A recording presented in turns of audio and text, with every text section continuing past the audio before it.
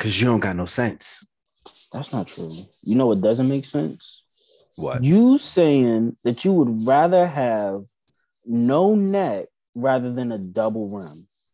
That makes absolutely Any day no of the sense. week. Any day of the week. That's terrible. Here. Welcome back to Kicking It with the Homie. It's your boy CJ here with the man that is glad that he stopped by on his way to that bridge. Wow. I was not on my way to the bridge. That completely threw me off. Now I see what Avery be talking about. But it's Eugene back again for your listening pleasure. And one of the homies is not here. Yeah. That homie is taking the night off because he went to a Christmas party and maybe partied a little too hard, is tired. We don't know. When he listens to this episode, maybe he'll come back next week and give his excuses. But we're not going to dwell on that. Gene, how you feeling, beloved? Well, it's almost 11 o'clock, so I'm tired. It's Word. Clearly past my bedtime, but I kind of want to play 2K. I won't though. But I'm tired. Just ready for this week to be over and for a lot of my company to be on Christmas break. I feel that. Do you? Because you're unemployed. This is also true. I work a job that does not end. And it's true. When the people in my company go on Christmas break, that's just overtime for me. Yeah, your people don't take Christmas. They don't take breaks. There's no breaks. No. Because they go on break from that. They go on break from their other jobs. I was gonna say, big girl is about to get her Christmas break from school, but that just means overtime. That's all hands on deck. Yeah, and we've been an emotional 4-year-old lately, so that's been fun. Mercury must be in Gatorade because everybody's been emotional this week. Yo, it must be Mercury flavored Gatorade this week. So Shorty woke up this morning, right, and was like, "Dad, is today a school day?" And I'm like, "Yeah." "No, it's not." And then for the next 25 minutes, we argued about whether or not it was a school day. I'm like, "Son, you going to school today? Because I'm not dealing with this energy all day."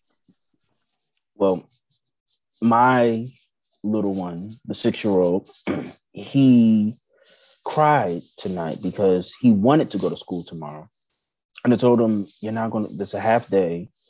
I'm not going to wake up and take you to school for 3 hours and then have to turn around and come get you.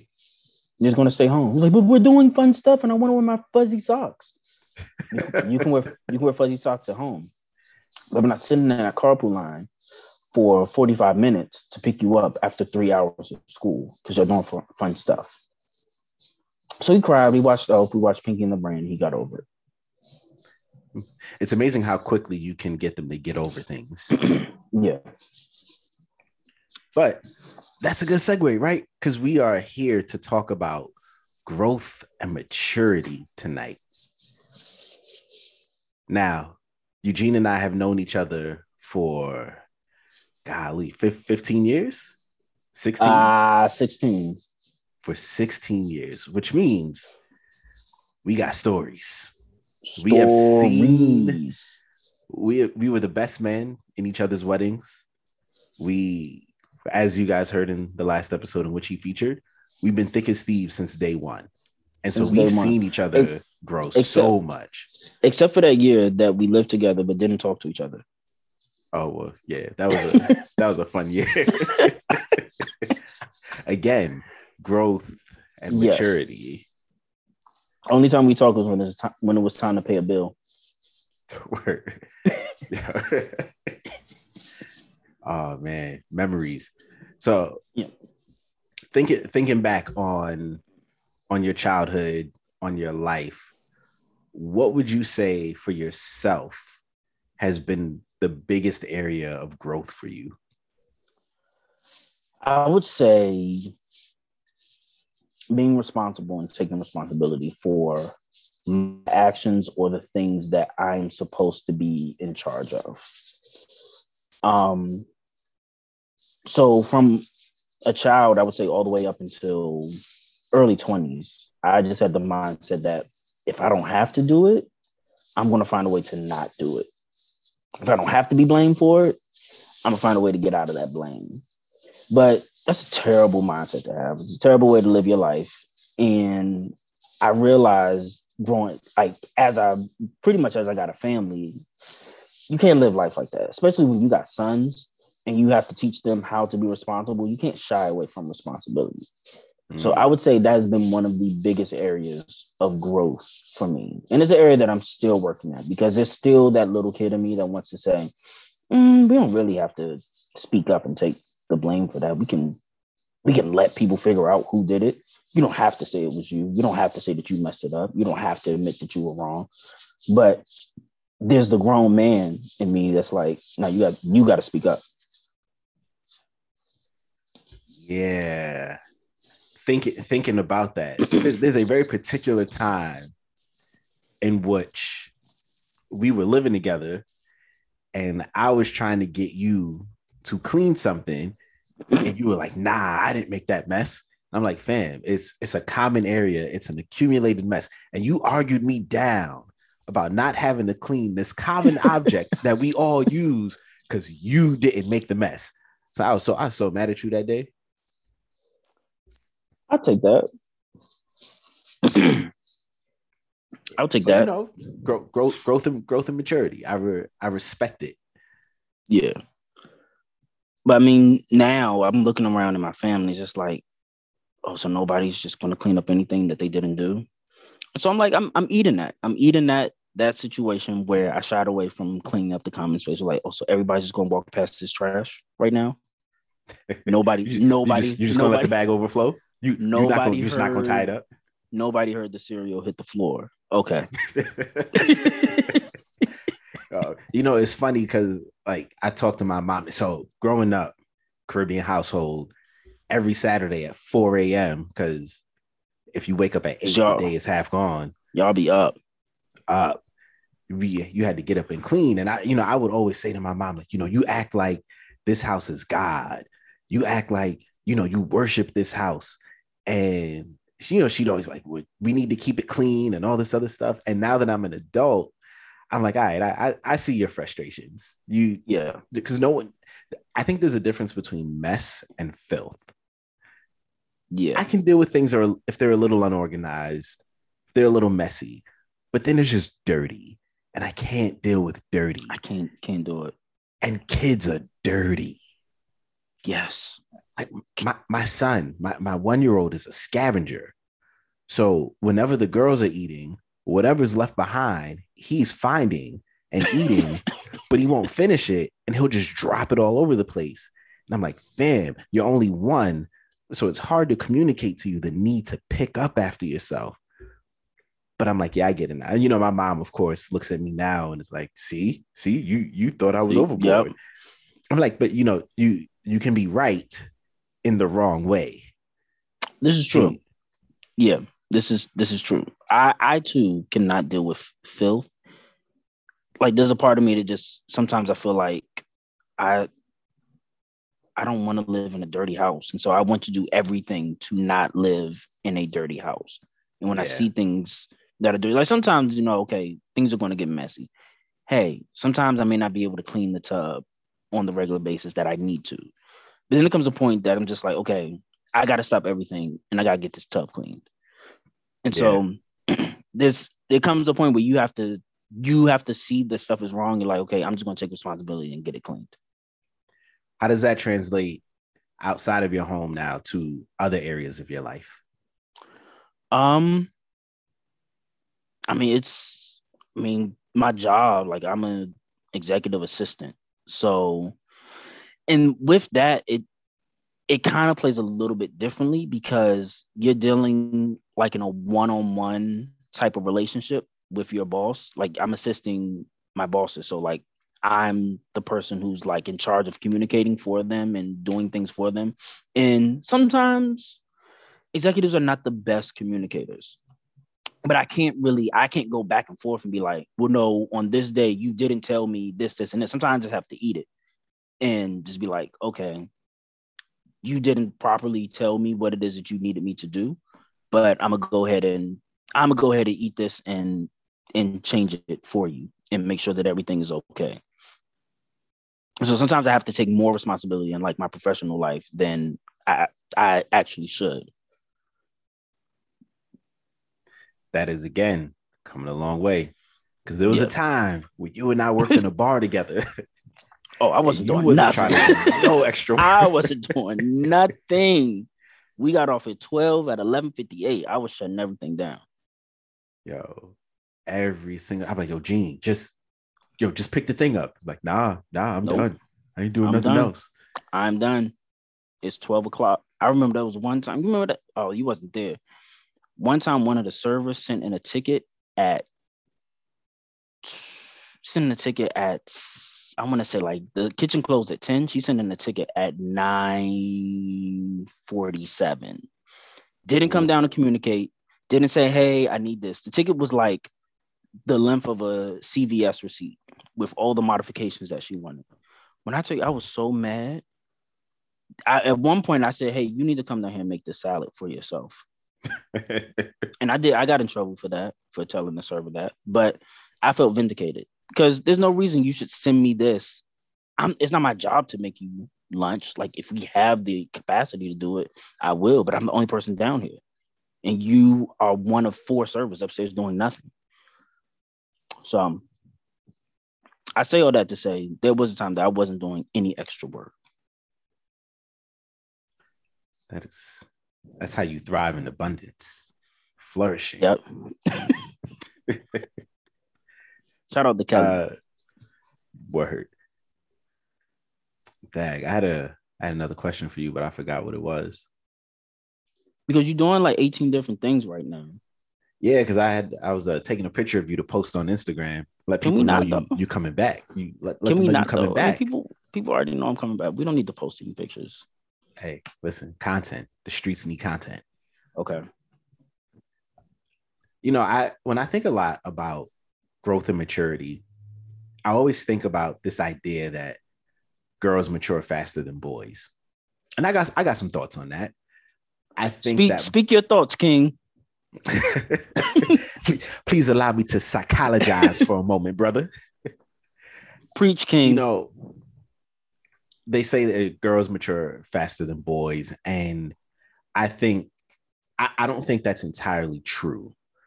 I think what happens is we know that inherently boys and girls are different. And so what often happens is in school, you'll judge a boy or a girl's maturity by their ability to sit down for 8 hours and be attentive.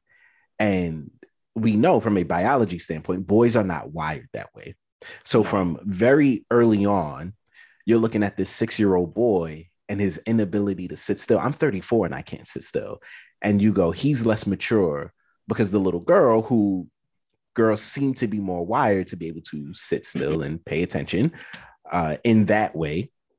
You go, he's less mature than she is. But I'm like, it's a weird way to measure maturity. So then what happens is we take that assumption and we carry it through the rest of life. And so I think boys, because, patriarchal society, boys are held to a lower standard and therefore they're treated as such. And girls are given, again, patriarchal society, they're given more responsibility at an earlier age.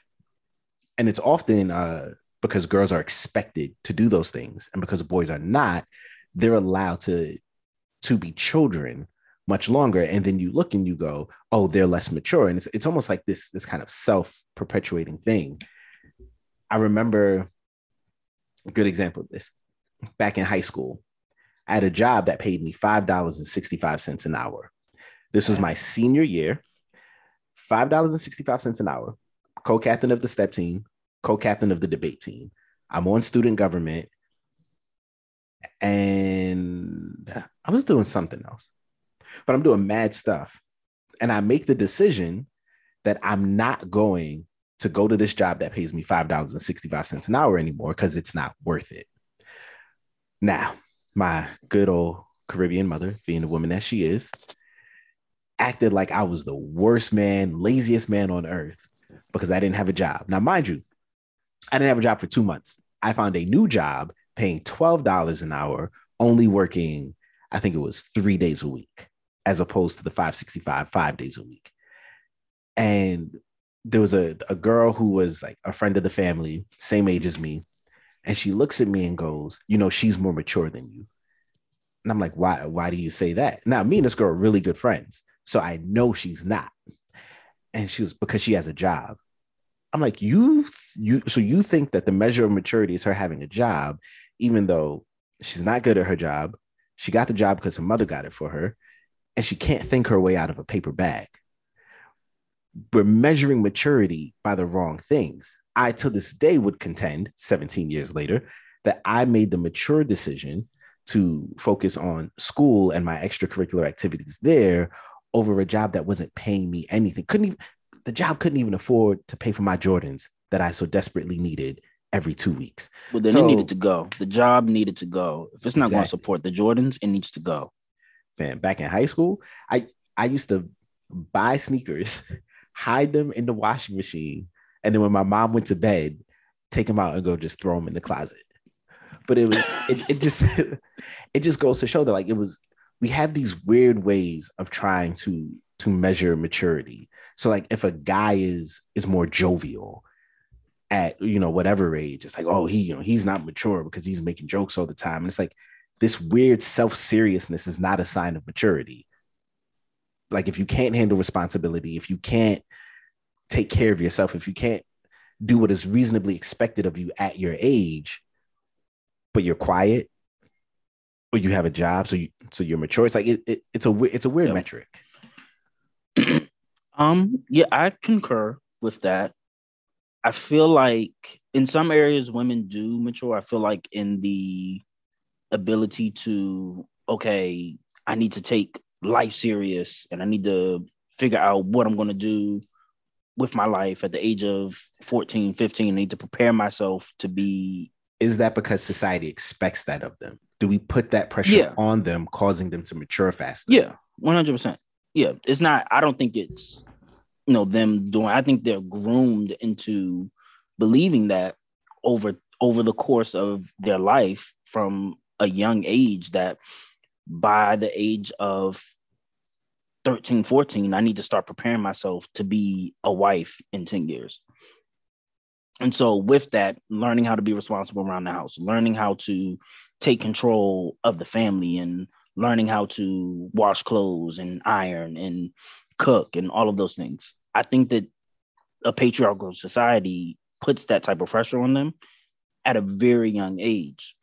But in the same sense, there's areas that I feel like women may not mature as fast as guys when it comes to, problem solving. I think there's a different level of maturity that men have when it comes to problem solving than women do when it comes to problem solving. That's just me, not trying to isolate any of our listeners. We love all of you.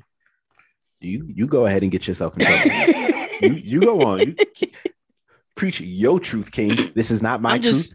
This is his truth. I'm just talking in general from women that I have encountered in all areas of my life.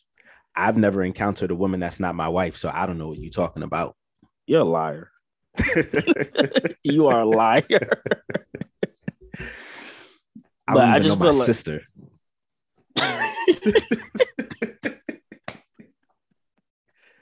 It's like Tiffany when they played the game.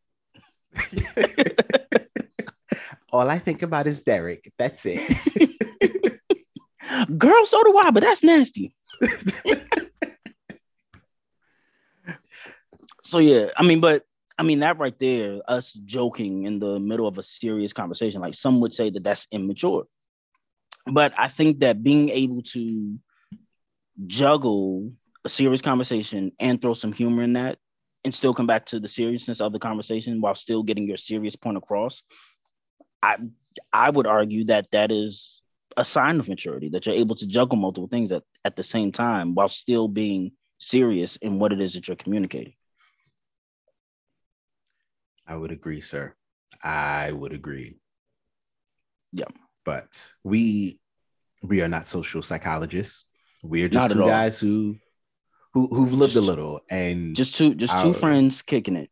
Just two homies. We're just two homies kicking it. And it could very well be anecdotal, but I think there's some truth there. But let us know in the comments what you think, or not. Let us know in the comments. Let us know.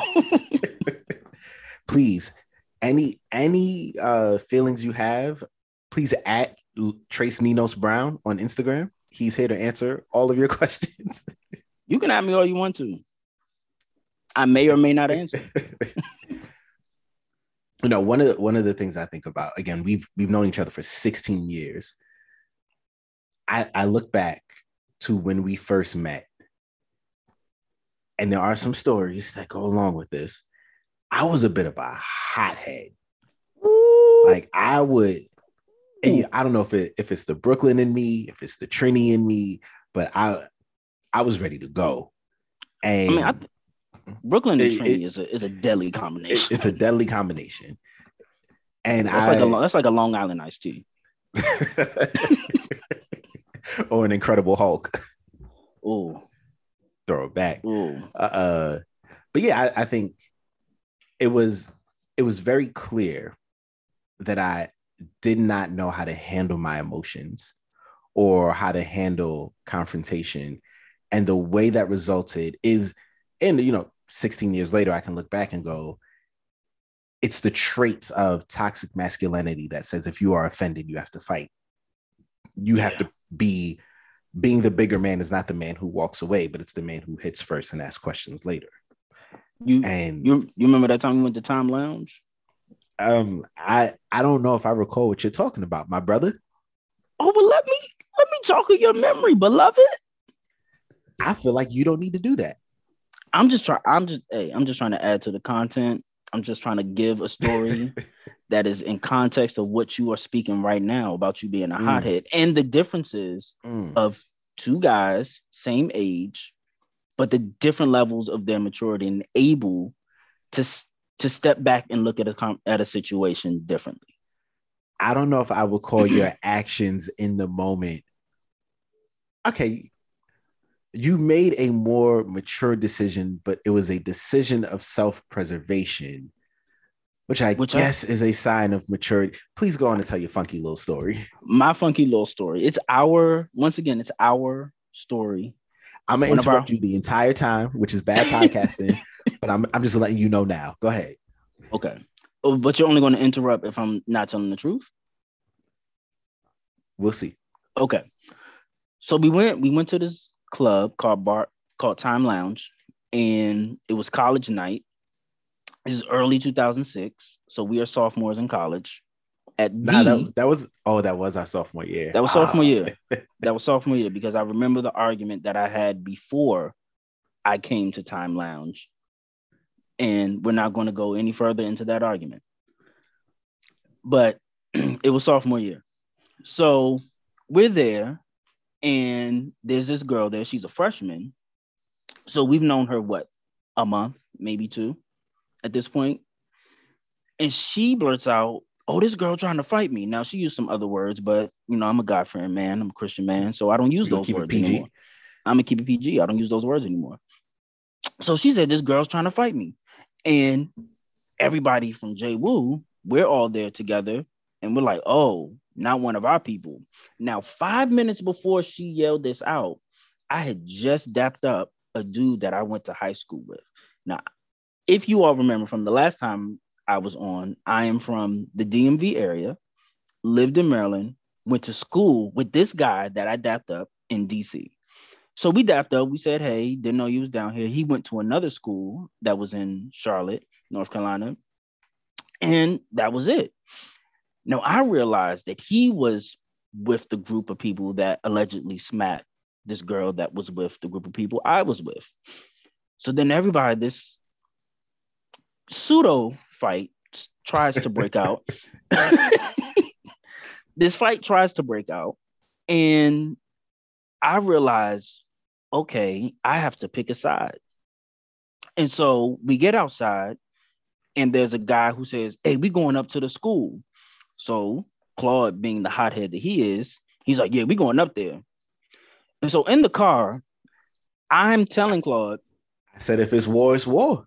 he said if it's war, it's war. Claude's ready to ride for his hitters. Me, being the aware person that I am, this is like maybe a week or two before Thanksgiving break. So I'm like, hey, I'm not getting out there fighting because I just saw a dude that I went to school with. And if I get out there and fight with y'all and he's out there fighting against y'all, when we go back home, y'all not going to be there. It's just going to be me and him in the middle of the mall. Now, see, what I remember is me saying to you, you ain't about this life. Keep the car running. I'm going to go up there. I'm going to throw them hands. And then when it's time to get away, I'm going to run in the car and you drive off. That's exactly what you said, because I told you I'm not getting out the car. So I kept the car running around the corner. You get out there, and it was just you. I think one other dude. Let me tell this part of the story. Let me tell this part. Because I was not there. So I don't know exactly who was there. You were there, so you know who was out there with you. So there was one guy from our school who was the lead instigator. He was the one who was hyping everybody up, talking about, yo, we going up there. We all going up there. We not going to let anybody mess with us. So I'm thinking, all right, cool. We going to scrap. So we pull up to Johnson C. Smith, which was the other school. And I step out the car. It's me. It's a shorty to my left, a dude to my right, and then another dude next to him. It's the four of us. And I'm looking, I'm like, all right, let's go. And I was like, wait, to the guy on the far right. I was like, who are you? He was like, oh, I don't know. I just like to fight. And I saw y'all was going. So I was rolling with y'all. I'm like, all right, where's everybody else? And then I look ahead of me, and I'm pretty sure the entire campus of Johnson C. Smith was coming towards us. And at that point, I made a business decision. Yes. I counted 1, 2, 3, 4 versus what looked like a million. And I hightailed it back to that car. And I think I hopped in through the window. I don't think I even opened the door. And I was just like, drive, get out of here. So I skedaddled out like I was supposed to. Skedaddled. But in that moment, that shows the differences of two guys, same age, but being a product of our upbringing and saying, because me, I always had to be aware of my surroundings. I always had to be on the lookout for who was around me. That's just a product of growing up. I'm going to say near the city, but spending a lot of time in the city. Come on, beloved. I'm from Brooklyn. Don't act like I ain't have to be aware. But okay, you being from Brooklyn and Trini played into you being a hothead ready to fight. Oh yeah, we chose violence. Yeah, y'all chose violence. I wasn't choosing violence because I understood, one, the person that was the instigator, I didn't trust him in any way in the first place. And so we'll save the second half of that story for another episode. I didn't trust it. I didn't trust it anyway. So I was like, I'm not about to go fight for this dude.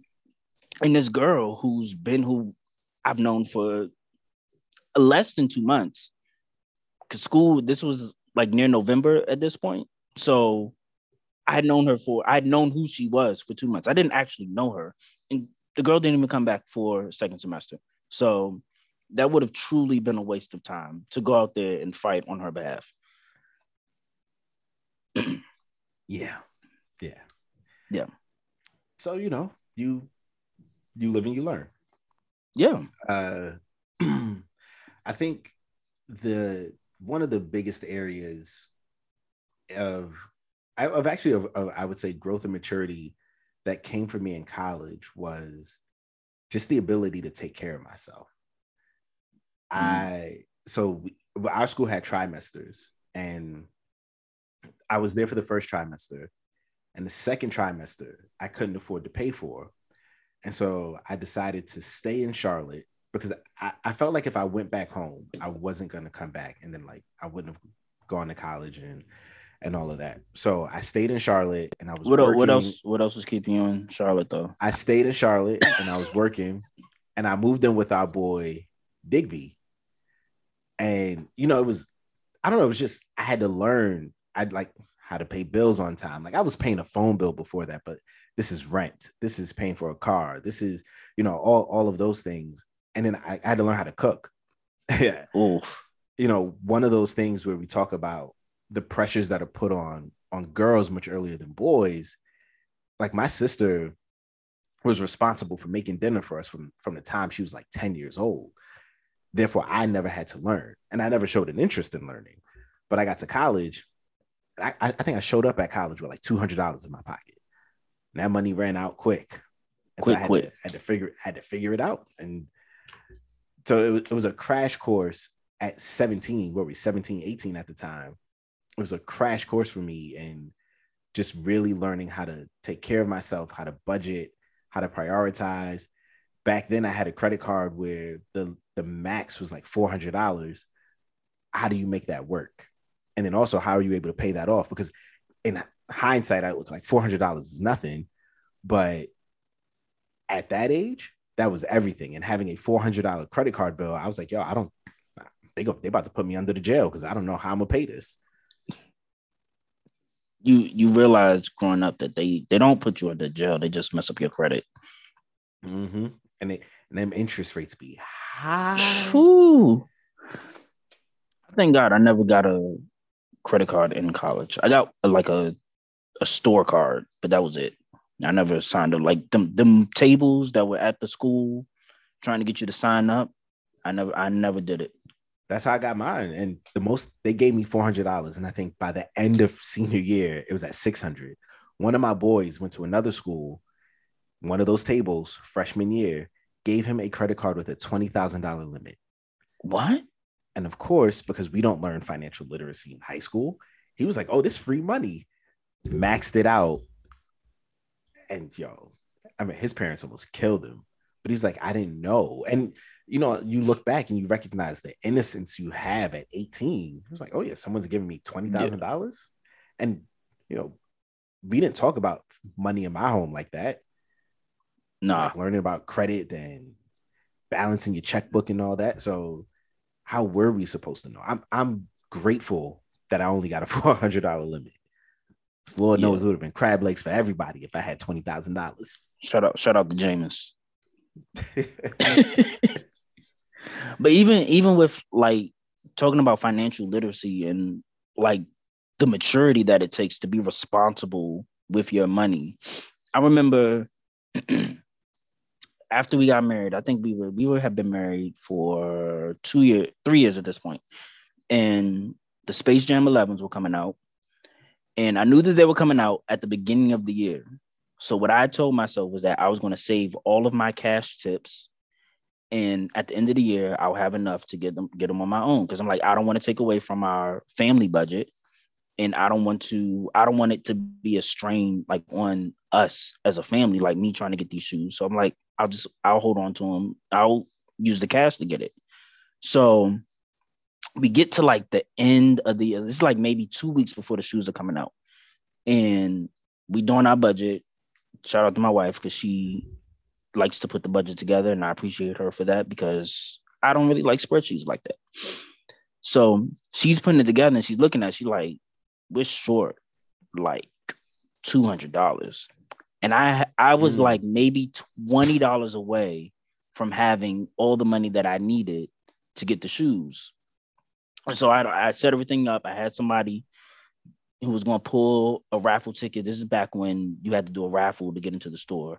You still got to do that for shoes, but it was a little bit crazy. It was the early days of raffles. Y'all kids don't know about that.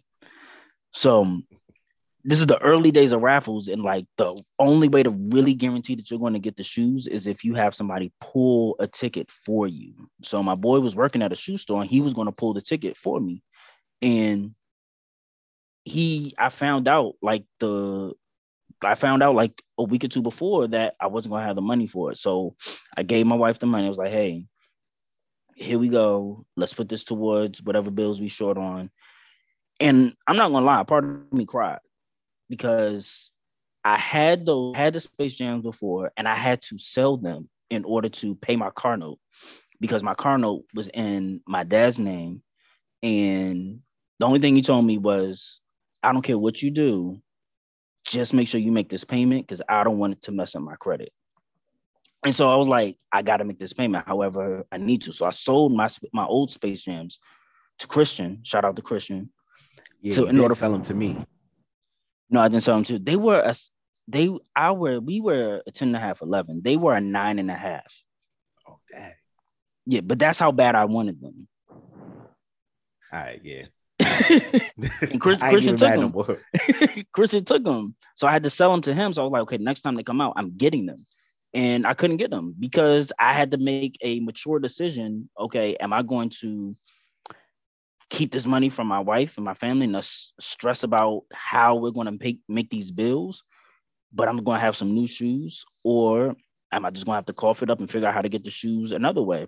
Now, thankfully, all my friends came together and they helped get the shoes, and they actually gifted me the shoes. So shout out to y'all, all of y'all that came together, Byron, you, Christian, Brandon, Jason. Shout out to all of y'all that came together and got the shoes for me. But I was like legit sad that I was not getting those shoes that time. But I had to make a mature decision that I got to put my personal desires aside because I got a family to support. What would you say is since you've been married, which is what, 8 years now, right? 8. Yeah, 8.5. What would you say is the biggest area of growth that you've seen within yourself? That's a hard question. We didn't talk about these questions beforehand. Do you want me to go first to give you time to stall? You go ahead. You go ahead. Cause I need to think about that. I feel like if I say off the top of the dome, I might my wife might divorce me. So I gotta put some thought into it.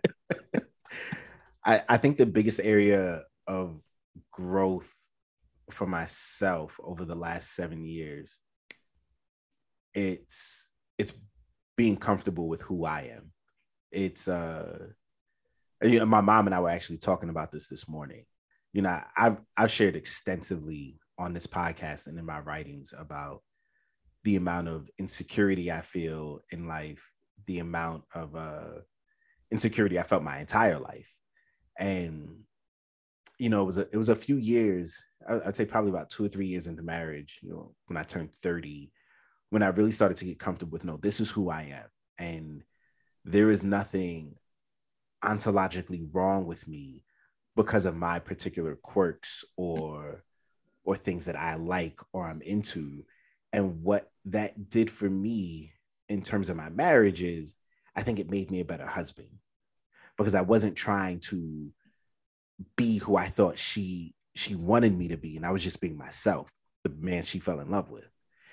And for my kids, I get to show up as my full self. And that in turn teaches them, you don't need to wear a mask wherever you go. And the thing that really unlocked this for me is I was in therapy and my counselor was like, yo, have you ever felt comfortable in any room you've been in? And I was like, nah, I haven't. And he's like, all right, so what do you do? And I was like, I just kind of, adjust to the room that I'm in. I be what I think the room needs or wants me to be. And this was at the time my wife was pregnant with our first child. And he goes, okay, cool. So when that kid gets here, is that what you're going to teach them? To don't be yourself, be whoever you think they want you to be. And that joint, it hit me like a sack of bricks. I was like, dang, yeah, like I want my little girl, my 2 little girls and my boy, I want them to grow up being comfortable in who they are. And a large part of that I know is going to come from them seeing me be comfortable in who I am and praise them for who they are. So that I felt like that has been revolutionary for me personally. And it's just really grown and expanded over the last 4 years. Okay. Yeah, I can kind of attest to that, being comfortable with who I am. Because for a long time, like I felt like it was weird for me to be into drama and musicals, and like I have friends like you who make fun of me. You still weird.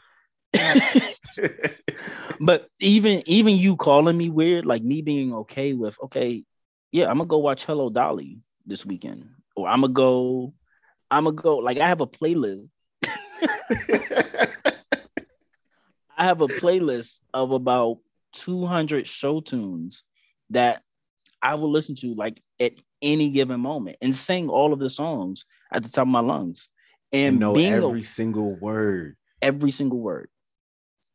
And it took me a while. Like I wasn't okay with that. Like in elementary school and high school, it really wasn't until I got married that I realized my wife is bad and she's with me for me. I really don't have anybody else to impress. Like I really don't have any, like there's nothing else that I need to do. Like I have my wife, so I'm good. And like I think it was like on our honeymoon, I was just looking at her like, Dag, I'm done. Like I'm done trying to please everybody else and be something for everybody else. But even in marriage, I've found that it's hard for me to be honest about how I feel, because at the end of the day, as a man, I don't want to disappoint my wife. Like I want to be her hero. And I feel like, okay, if I tell you the truth about how I feel sometimes, that can disappoint you and that can upset you. And like, that's the last thing that I want to do. Like we had a conversation today and I just had to let her know, like, I'm frustrated with you because I asked you to do something a long time ago and like you just did not do it. But like there was a time that I would just suppress it. I would just go along with everything and not say what I was frustrated about, not express why I was upset, just walk around huffing and being silent and her asking me what's wrong. And my immediate response would be like, oh, nothing, I'm fine. I'm just a little bit tired. But not being honest about how I really felt. And I think that has been a big area of growth for me, like being okay with expressing myself. Because at the end of the day, my wife isn't going to divorce me because I told her that I was upset with something that she did. And likewise, I'm not going to divorce her because she told me she was disappointed in something that I did. So we're not going nowhere. I can be honest with you.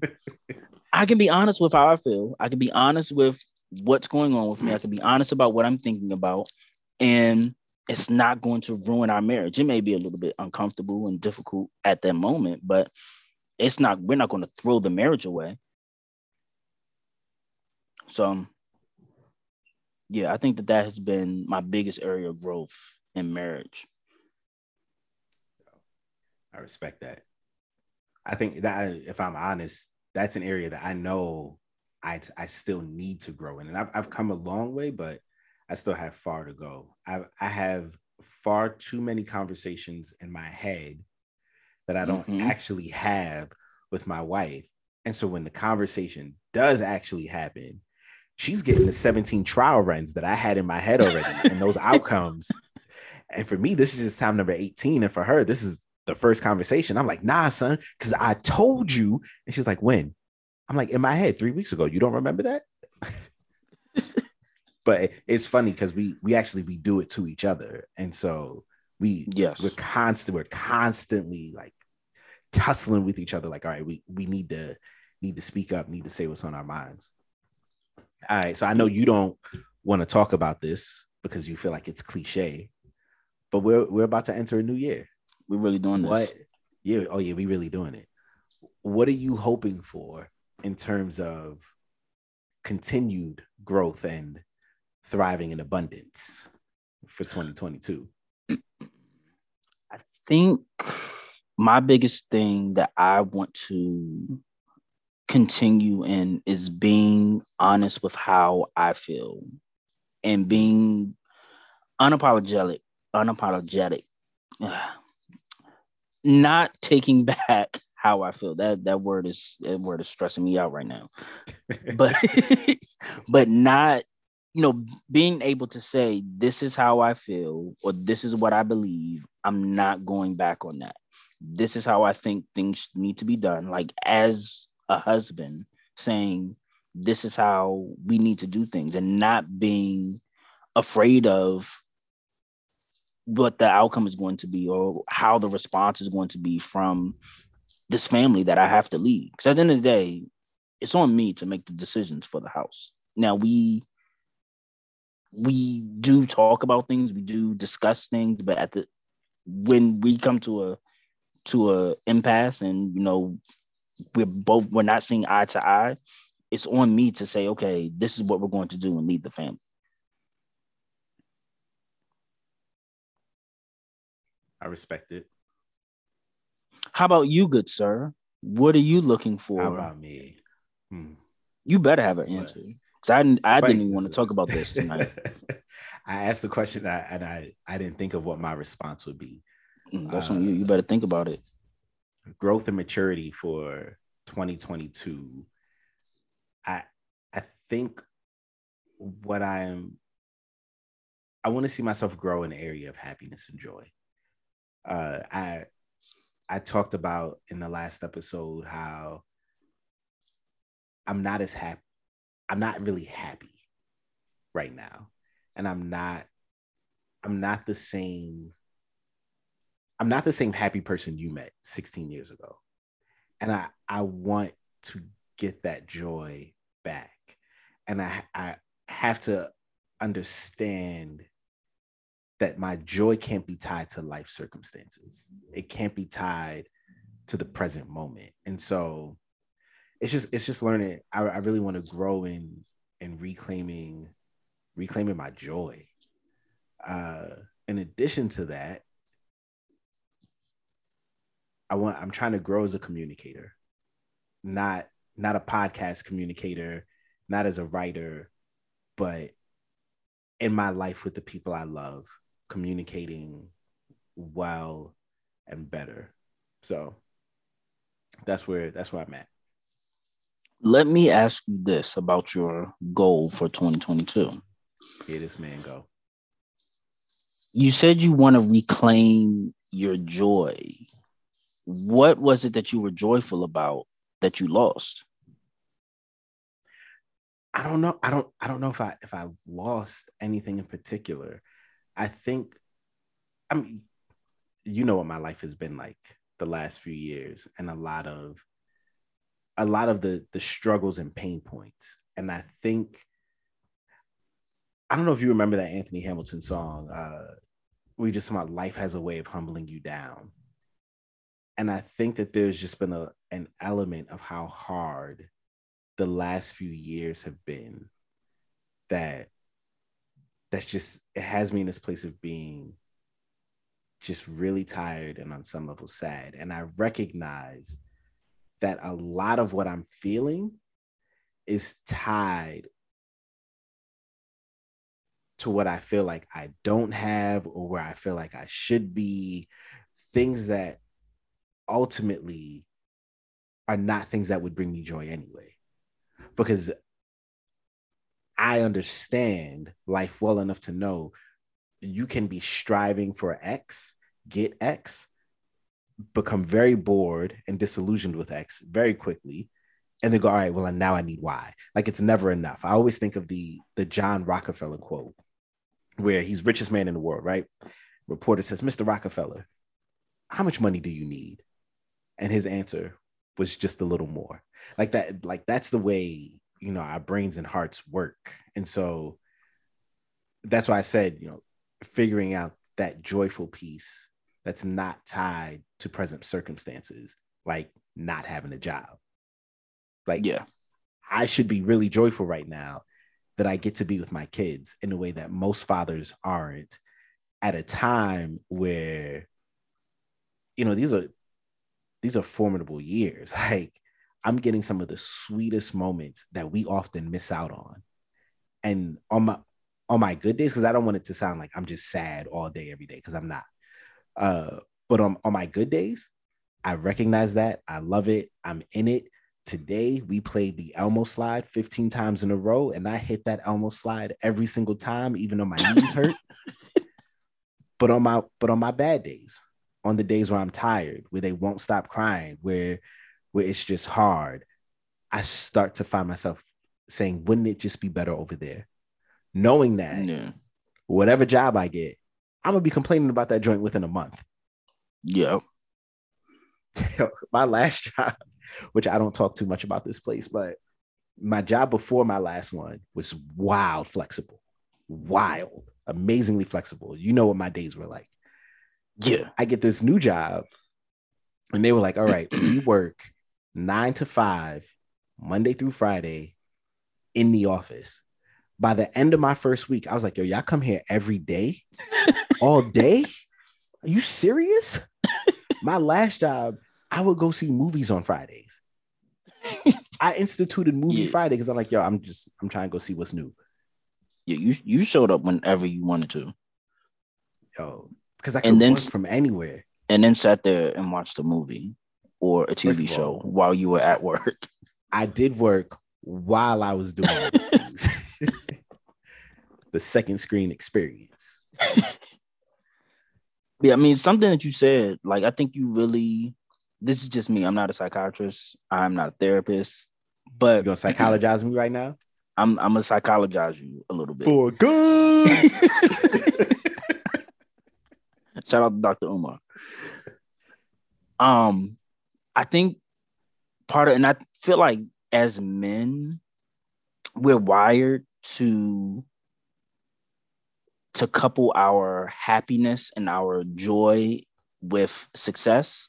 And that success is always tied to what we do in our professional career.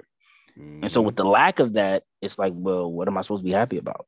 What am I supposed to be striving towards? But it takes a lot. Like, it's a lot to rewire yourself when you've thought about, when that's been your mindset pretty much your entire life, because that's what you're taught. As when you're a kid, when you're a little boy, you're like, hey, you got to work hard and you got to go to college so you can get the good job and you can have the successful life and have all the money, which is a lie, because when you graduate in 2009, at the peak of a recession, looking for a job in finance, looking for a job in hospitality after getting fired from a hotel a month before you graduate, in a city that had like 4 hotels. You know, you're like, well, Dad, what am I supposed to be happy about? What am I supposed to take joy in? And so it takes a lot for us to rewire ourselves and say, you know, I can be happy about sitting at home, spending time with my family, sitting at home, spending time with my kids. I can be happy about cooking for my family and doing the laundry for my family and making life easier for my wife. Well, you know I'm happy about cooking. I know. That brings me joy. I know you are, big boy. The funny thing about what you're saying is, you know me. I'm not this career-oriented person. No. I'm not this guy who's like, I need to make it to the top of X field. I'm trying to retire at 45 so I can do whatever I want, which would probably honestly just be sitting down and writing all day. But it's like, you're right. We are taught you are what you do. Yeah. And for me, who has, in my head, I haven't been doing anything, like being home with 3 kids is nothing. Like, if I feel like I'm not doing anything, then it's like, oh man, I know, what am I? Yeah, look at you with the insight. See, this is growth and maturity from Eugene on a level that y'all do not understand. I'm proud of you right now, beloved. So I'm usually the ignorant one. So they say. No. For a long time, I thought somebody was just gonna punch you in the face one day. And I was like, I'm gonna have your back. Whenever the day comes, I'm gonna laugh, but I'm gonna have your back. But see, maturity is you're able to make fun of people in their face and know how to keep it PG enough that they won't get that mad at you. Nah, so there's only been one. You came close. There's only been one time that a guy wanted to punch me.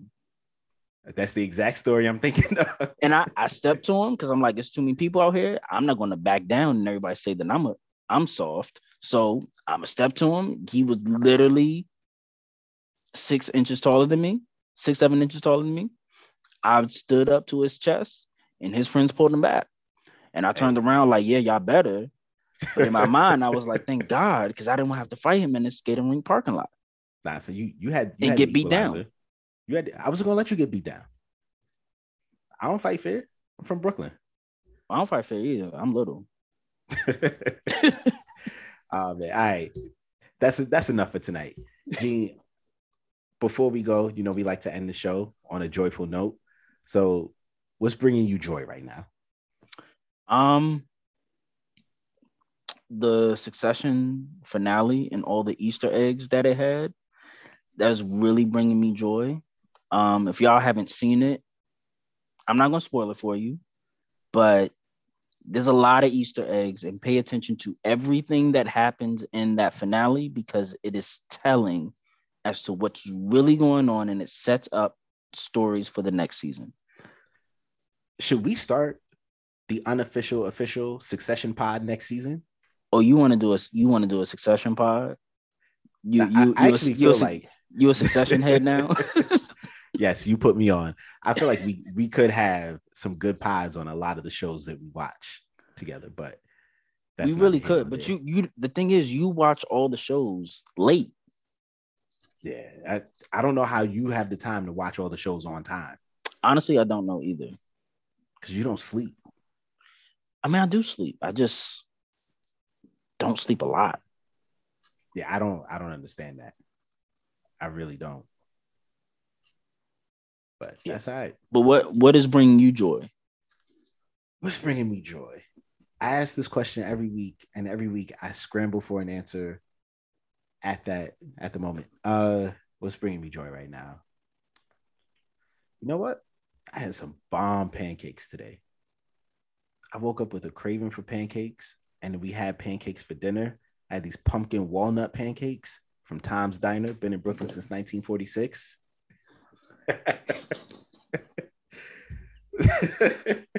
The people can't see what you just did, but it's all right. Yeah, those pancakes brought me joy. Outside of that, I think this is the first episode since it's been ready or available. But a lot of movement has happened with Labor Forward over the last few weeks. Our calendar, Kings and Queens Dream, is available. Of course, the infographics are there. You can sign up for the Black History course, Miseducated, reteaching 400 plus years of Black history. And I can officially announce this now. In February, we will be releasing a podcast called Minneapolis Burning. You'll be able to find that on all of your platforms. We are in post-production right now. I had a meeting about that actually before this. And it's a story that I'm excited to share with you all. So that's bringing me joy right now. Is it's seeing the completion of some projects. Wow, I feel like what was bringing me joy was so superficial. But I'm gonna stick by it. I also forgot to mention what else is bringing me joy. The fact that Christmas is almost here and it is about to be over.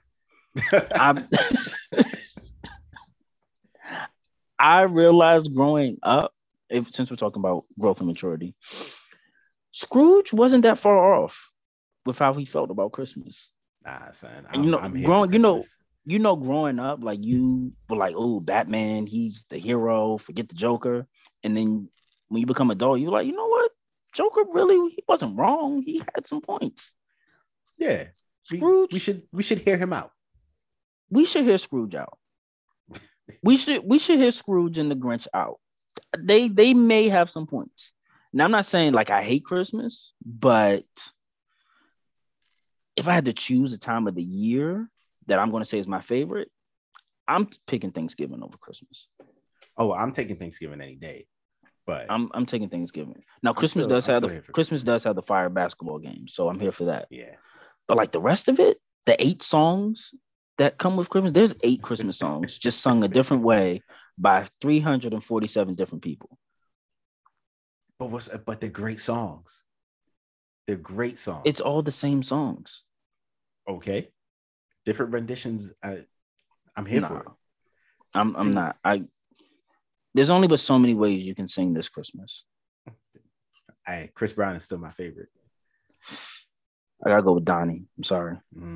Donnie's number 2. I got Donnie is number 1.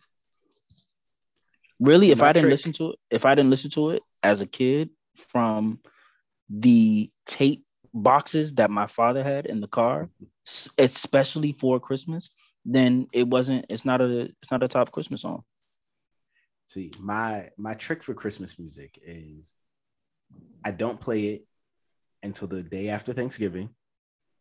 And then I'm really only listening to Christmas music once or twice a week from then until Christmas. So I don't get oversaturated with it. I don't get tired of it because it's so minimal.